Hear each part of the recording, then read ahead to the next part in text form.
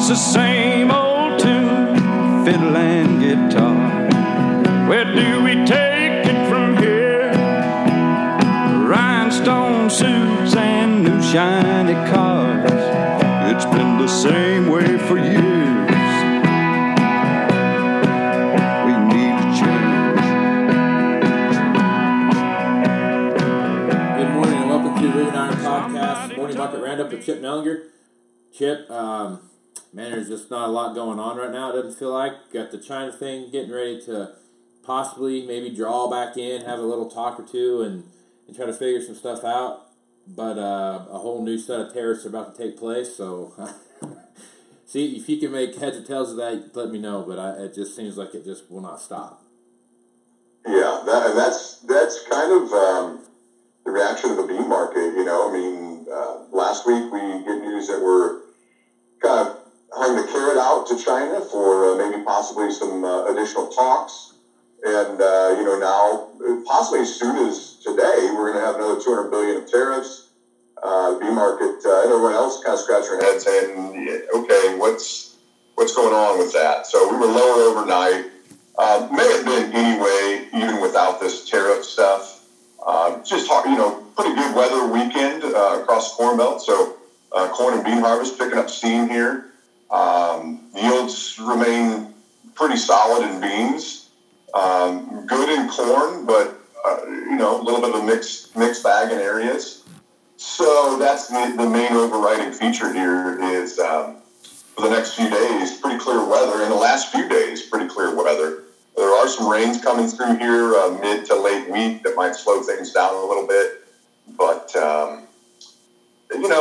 it's that time of year. You got harvest advancing, and it's just hard for the market to do anything in that environment. You throw this tariff uncertainty in there, and, you can see why we're a little bit lower, 3 to 5 lower generally in beans and a couple cents lower in corn. Did have a little life in the wheat market. There was a frost/freeze in some of the Australian wheat growing areas here late weekend. As any frost or freeze comes, it just takes some time to figure out and assess what the damage is. But Australia was struggling anyway with supremely dry weather. They're in a pretty critical time frame for their crop. Had some cold temperatures and just don't know how much damage yet. So that was a little bit supportive to the wheat market. We were a couple cents higher in the overnight. But, other than that, it's just status quo here as it is this time every year. Harvest is picking up steam, and it's hard for the market to do anything dramatic to the upside in that environment. The best can be said is if we just kind of grind sideways here, would kind of be the best case scenario. So far, we've held the lows from last week and the contract lows. Will they be taken out here today, tomorrow? Possibly, but kind of need some back and forth, just sideways action, and have this market take a breather. One thing I would throw out there, we're starting to hear several yield reports strolling in from Illinois in particular, all over, but Illinois in particular. And I'm not by any stretch going to criticize USDA or say they're wrong, but the fact of the matter is they have Illinois 13 bushels better than a year ago, and there's nothing from anyone I've talked to, and it's been many producers that would lead me to believe that Illinois is 13 bushels better than a year ago. Yet, now it could pick up. We get deeper into this. It's good. Don't hear me say it's bad. It's good. In some areas, it is as good, maybe a touch better than a year ago. But 13 bushels, I'm not seeing that evidence yet, and that's a pretty high bar. So my point with that is there's still going to be questions with this thing all through it until the final January crop report. This crop's not in the bin yet. A little depressing right now, but we'll get past this, and we will have a bounce. We always do. Even in the biggest crop years, we have post-harvest bounces. We're going to see that again. So we just got to have a plan and be ready. Livestock market's a little bit mixed. Cattle exploded higher Friday.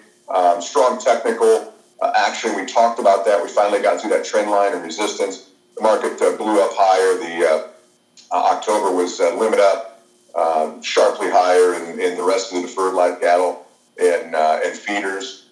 Hogs more of a mixed bag in here. They're just flopping sideways and just real ugly, sloppy trade. But cattle market putting a nice rally in.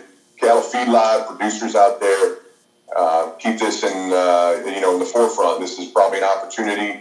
Don't let this slip away. I'm not saying we don't have some more upside. We likely do, but be ready to take advantage of further rally in the cattle market here. Has any stuff that you've seen so far? I mean, I know it's been just the weekend here, and we're kind of figuring out what damage has been done and those kind of things. But as far as Florence goes, have you heard anything or seen anything in the market that would suggest that there's some moves being created because of that? Not yet. I mean, obviously, when you talk about some of the rainfall totals they've had, 10 inches on the low side, 30 inches on the high side, there are a lot of crop in that area. So there was unlikely some damage.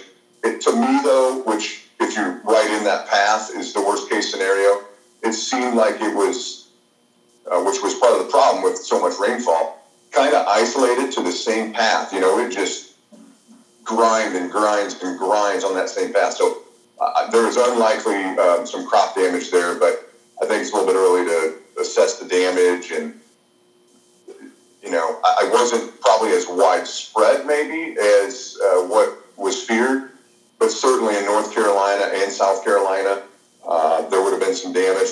That thing's set to move through, kind of the upper Ohio Valley here in the next few days. So there's still going to be a lot of rain in that thing. West Virginia, Pennsylvania, up to the East Coast. So it's not over yet. And if you're right in the path, it's not good. But it certainly wasn't the worst case as it relates to crops.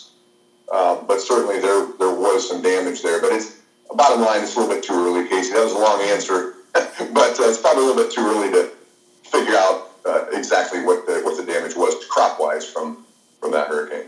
Do you see pork prices going up with the Smithfield and Tyson being shut down, the two biggest plants they have pretty much nationwide there in North Carolina? You see that maybe shooting up a little bit? Yeah, that's a double-edged sword. I think it certainly helped a little bit in the short run here. But, the backside of that is you're backing supplies up a little bit too. So when they do open back up, there could be a little bit of a glut. Any disruption like that, you're likely going to see a little bit of support. But, hopefully they can get things back to normal fairly quickly. But, anytime that's a major area. And that's part of it too. I think they're still trying to assess a lot of hog facilities there. Massive amounts of hog production in North Carolina, and there's major flooding, and so it's not just the plants, but maybe some production facilities as well. There's going to be some logistical issues on the pork side without question here for a little while. Yeah. Well, plenty of stuff going on as usual, Chip. So if guys want to work on their plan or help get one developed or just have you look over what they've got going on, how to do that? Yeah, best way to just call our office, 309-550-7213. We'd love to chat with you and just kind of review what your plan is and show you how we might be able to help you. Right on, Chip. Well, till tomorrow, Chip, have a good day, and we'll talk to you then. Okay, you do the same. We'll talk tomorrow. All right, thanks, man. All right. Moving higher in the 21st century. Hard-working people working hard for you and me. Moving higher, time and time again. Through the years you'll find us here.